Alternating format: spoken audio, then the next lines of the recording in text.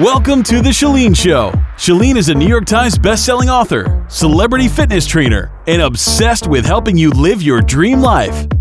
Today's episode of The Chalene Show is all about bouncing back, being resilient, coming back from a setback even stronger than you were before. I want to start by telling you a true story. This is the story of a man in love with a machine, a motorcycle. He grew up tinkering and repairing motorcycles, and as a young man, he raced motocross and dreamed of being a stunt rider.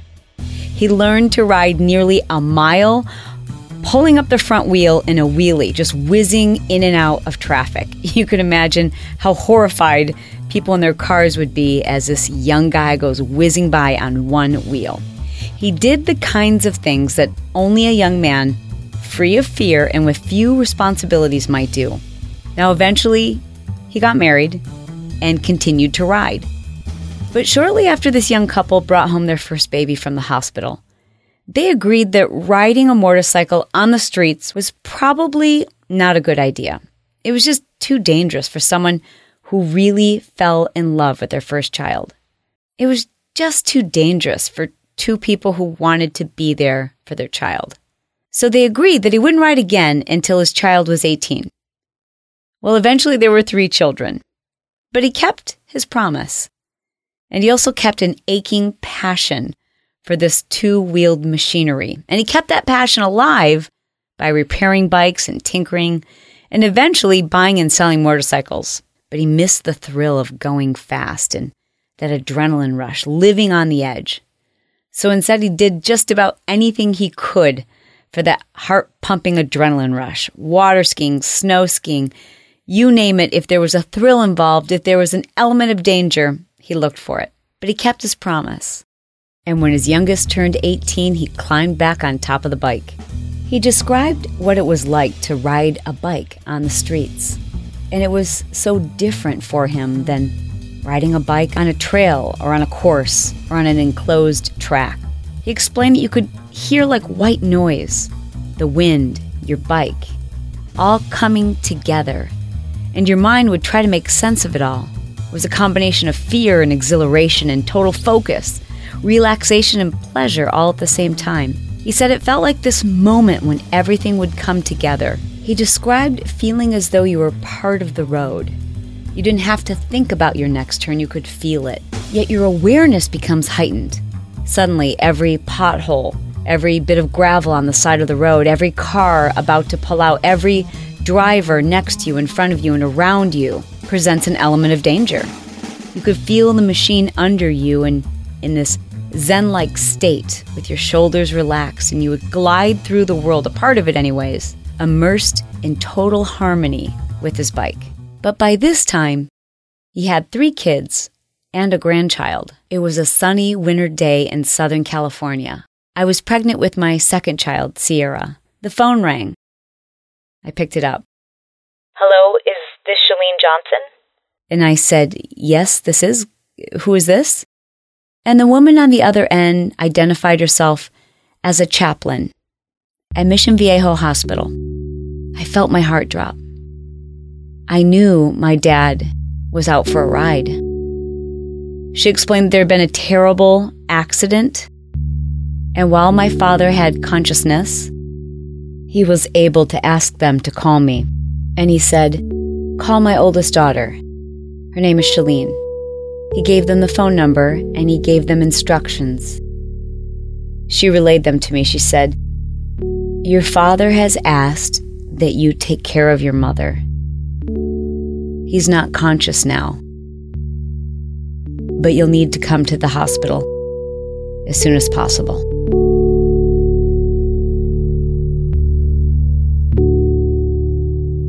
Now, because of those words, because the chaplain had explained that my father wanted me to take care of my mother, I felt a calm come over me. That's what he was telling me to do, was to stay calm and to get my mom to the hospital. And no matter what the outcome, whether he lived or didn't, he had asked me to take care of my mother. My mom and dad stay 6 months out of the year here in Southern California. And a big motivation for that was so my dad could ride during the winter months. The other 6 months, they lived in Michigan. So I drove to their house and tried to rehearse how I would explain to my mom that there had been an accident, that it was bad, and that we needed to go to Mission Viejo Hospital. I didn't quite know how to explain that to her without giving her false hope, but at the same time, she's a fainter, so I worried she would pass out with the news. I did my best to reassure her that there had been an accident and that Dad was at the best trauma unit in Southern California, and God was holding him in his hands, and everything would be okay, Mom. Together we drove to the hospital, and as we entered the emergency room, the chaplain was there to greet us. My mom's knees buckled. I just remember how every light seemed like it was red and how I didn't care about laws. I just needed to get to that hospital as fast as possible. We didn't know really anything about his condition except that it wasn't good. And why else would a chaplain have called? And I tried not to tell my mom that critical piece of information because I didn't know what that meant. I didn't know if that meant she was asking us to come to the hospital to identify his body. I knew that he was alive, but what did that mean? Why was the chaplain calling us? And I knew if I told my mom that, she would probably pass out in the seat next to me. I just drove as fast as I possibly could, and I remember circling around in the parking lot trying to find a parking spot to go into the emergency room entrance. And as traumatized as I was in that moment, I remember thinking, why isn't there free emergency valet parking? I'll leave that for another episode. We find a spot. My mom is just as white as a ghost. 2 sets of giant automatic doors open simultaneously into the waiting area of the emergency room. And I remember looking at the end of that long hospital corridor and seeing this very petite woman. She had a white collar on, and I knew that was the hospital's chaplain.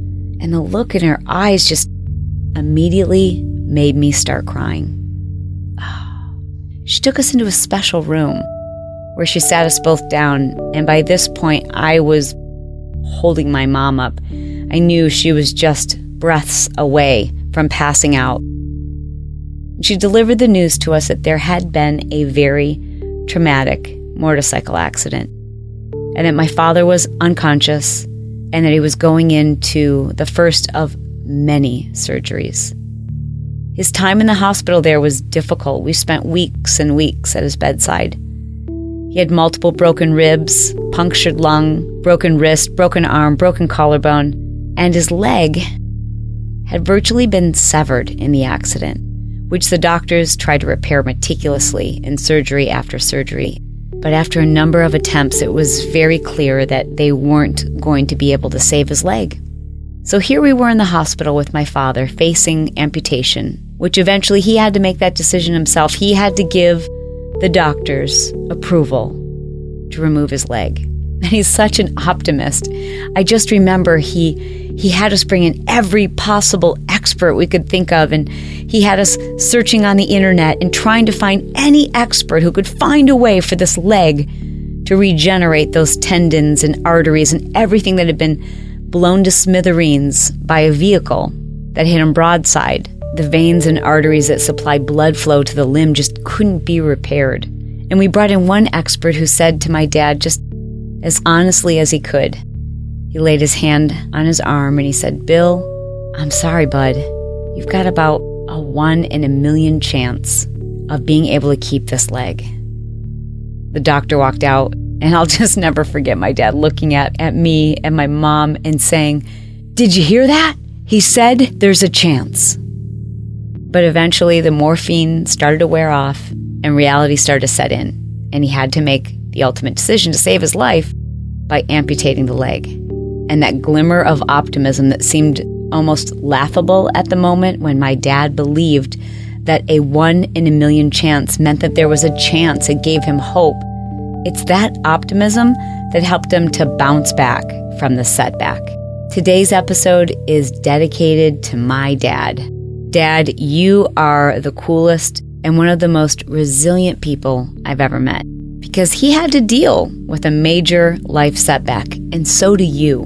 We all do. So I want to give you some advice today, advice that I think is going to help you gain some perspective, because we're all going to have setbacks.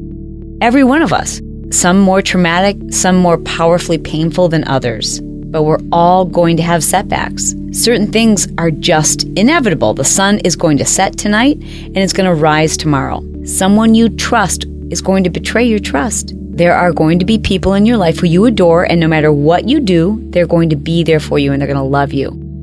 And there will also be those people who you will never receive their approval.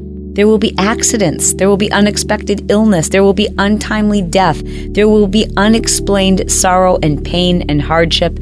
And some of these things just defy reason. That plan you've put together to avoid pain, to avoid hardship, to avoid an accident, just as my father had. Those things that you've put together will fall apart. It's called life. And these are the kind of things that you just can't control. Now, granted, there are things that we can control, like you can control what time you woke up in the morning, if you're going to exercise, what you're going to eat, who you decide to spend time with, but rarely are we able to really control the outcome of life. So before I go much further, let's identify those things that you do have control over, okay? So that you know where you can spend your energy trying to control things. Here they are, and there's not many of them. You can control your own behavior. Yes, you can. And you can control your attitude. You can decide with whom you want to spend your extra time with. You can decide what type of treatment you'll accept and what is unacceptable. You can decide to be the bigger person. You have control over whether you want to forgive someone or not. You can just decide to do that. You can control your emotions. Now, before you disagree and go, Shalene, sometimes I am just too upset. I can't control myself and I just lose it and I can't help it. I end up screaming at my husband or screaming at my kids. I'm going to tell you you're wrong. You actually can control that. You've just decided not to.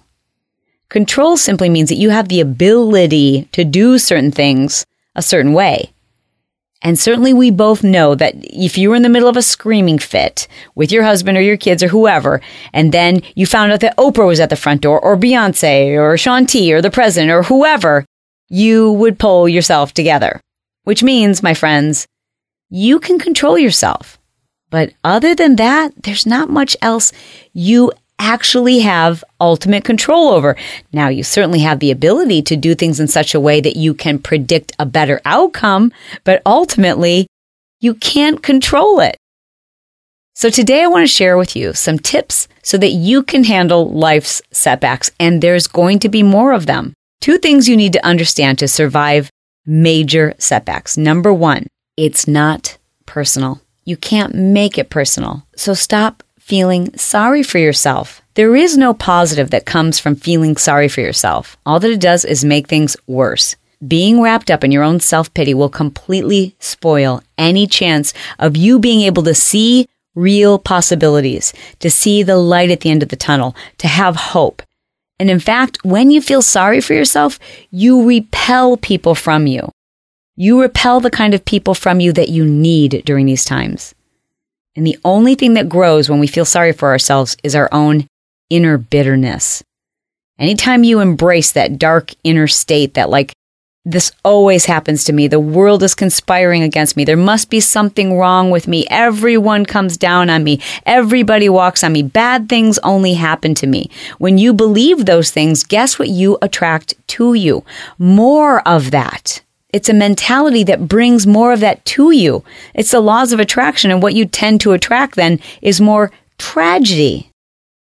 So when you hold on to that feeling sorry for yourself, when you hold that in your heart and in your mind, you nearly ensure that you will be stuck and experience more of it. Feeling sorry for yourself is like slowly poisoning yourself. It corrupts and it consumes you, and eventually it just becomes useless emotion. But number 2 is, do acknowledge the pain of a setback. See, to pretend that it doesn't upset you, to pretend that it's no big deal, to pretend that it's not emotional, that it's not something that you feel grief or pain or shame or sadness over, is to push those feelings down, which will surface again at some point when it's least convenient. So acknowledge the pain. When we're faced with something painful, our first response is often to try to pretend we didn't feel it. It doesn't upset us. And we want to put on a brave face so that we don't seem like we're weak or like we're struggling. Sometimes we're more concerned with how others see us than we are our own well-being. And I'm as guilty of this as anyone. I love to have a positive outlook on things. I like to celebrate when there's a failure because I know that means it's going to be better next time. And it reminds me of a story I once heard of a man who brought his wife a bottle of champagne home because he had heard that she'd been laid off from her job. It sounds like something I would do. Just let's be positive and celebrate all of the new opportunities and doors that are opening. But in doing so, if you're telling yourself or someone else not to feel sad, not to grieve, even though you might be excited about the opportunities, the new changes, the way that you're going to build yourself up from this fall, yes, those things are exciting, but you have to give yourself a moment to grieve the loss. There's just too much pressure sometimes to get over it. Now, how much time you should allow yourself to grieve, that's up to you. I don't think you need to rush past your feelings. You need to feel them, move through them, and then get over it. And number 3 is don't let your failure or your trauma or your setback define you. That's not what makes you important. That's not what makes you lovable. That's not even what makes you interesting. And the reason why I say that is so many people have identified themselves as victims, almost excited to find out that they have a life-threatening illness. Or have you ever met someone who almost seems excited to find out that they have cancer? I know that sounds strange, but we all know someone who's suddenly comes alive because people are giving them attention and showering them with love and praise. And when you do that, you begin to define yourself. You begin to find purpose and find value because of your trauma and your setback. It becomes almost a happy time because for the first time, perhaps, you're really recognizing that people pay attention and they're taking an interest and they're expressing their love and care, perhaps love and care that they've always had, but maybe in the past you didn't feel it or accept it. And so then what happens once you work through this trauma or setback, anyone else would be happy and excited and grateful to be through this experience. You'll feel sad and disappointed and depressed, and it just won't make sense to you. And it might be really difficult to understand why it is you feel this way. And that becomes really confusing. So never let a trauma or a setback define you. And next, find a confidant, someone who's great at listening. I think too often when we have a trauma or something just horrific happen to us, and it doesn't have to be an accident. It could be someone who betrays you. And that's incredibly traumatic. To talk to everybody about it just reopens the wound. And it becomes gossip. It becomes more hurtful than helpful. So find a confidant, someone who you can listen to, someone who won't placate to your inner self-pity party, but they will listen and empathize, but keep you accountable to move forward. And the next step is 3 R's. Review, reflect, and readjust. No matter what happened, whether it was an accident, someone betrayed you, an unexpected illness, getting laid off from your job, the first thing you have to do is review what happened. Reflect on it. Where were your expectations unrealistic? Were you too trusting? Did you ignore your gut instinct? Did you expect too much? Had you asked for too little? What can or should you have done differently? Not that it does any good to blame yourself or anyone else, but it's important to reflect and review on this. How much of this was just a matter of circumstances, and what, if anything, could have been avoided? And the 3rd R is to readjust. Do you need to lower your expectations? Do you need to change the way you operate, the way you view people, the way you trust, the way you deal with setbacks in the future? And the last and final step is to create an action plan. Nothing makes the human spirit come alive more than action. So you have to ask yourself today, what do I need to do next? And if you don't know, then take action to find out. Go online, Google it, find other people who have dealt with this exact trauma. Find a support group, get therapy, because in some way, shape, or form, all tragedy, all pain, all circumstances, all setbacks have been brought to us to make us better, to make us stronger. It's all part of God's plan. So take action on that. Declare yourself resilient. What does it mean to be resilient? It's a quality that allows people to be knocked down and come back stronger than ever. My dad is stronger than ever. That was 15 years ago. Does he still ride? Yeah, he does. And I support it. It makes him so happy. It makes him come alive. If my dad's going to die, I want him to die doing the thing that fills him with joy and happiness. And he stayed off that bike for the 18 years of our lives. He made the ultimate sacrifice. I want him to enjoy his life to the fullest. And I can tell you, he wouldn't do it if he didn't have my mom's reluctant blessings. She knows that gives him more joy than anything. But he does it differently now. Rather than letting failure overcome you, allow it to build up your resolve. Find a way to rise above. Psychologists have identified some of the factors that make a person resilient, and here's what they include: having a positive attitude, optimism, the ability to know you can control your emotions, to see failure as a form of feedback. Resilient people, after the misfortune, after the trauma, realize that they've been blessed. They take it as a sign to change course and soldier on. So don't waste another minute of your precious life wondering why these things happened. Forget about it. Resilience is about staying in the game. It's about getting knocked over and building yourself back up to be stronger. It's deciding what you want the final outcome to be, realizing you have control. You have the ability to control your attitude and how you respond to it. I ask you to realize that every setback has served to make you better. So if this message was incredibly timely for you, I want you to follow these steps. It's time to make an important decision about what you need to do next, to take action. It's time to reset. It's time to start anew. It's the most powerful behavioral habit you can form. It's time to reset and accept what's happened, and then to commit to move forward. Don't live in the past. Take the past for what it taught you, but move forward. Wake up every day and know that your life is just going to get better. Your whole life is ahead of you. You have a chance right now, this very moment, to change your mindset, to change your attitude, to change your outlook and start fresh. Nothing that's happened in the past is preventing you from creating the future life that you deserve. So reset, become resilient, start anew, and move forward. Because you know what? You can do anything.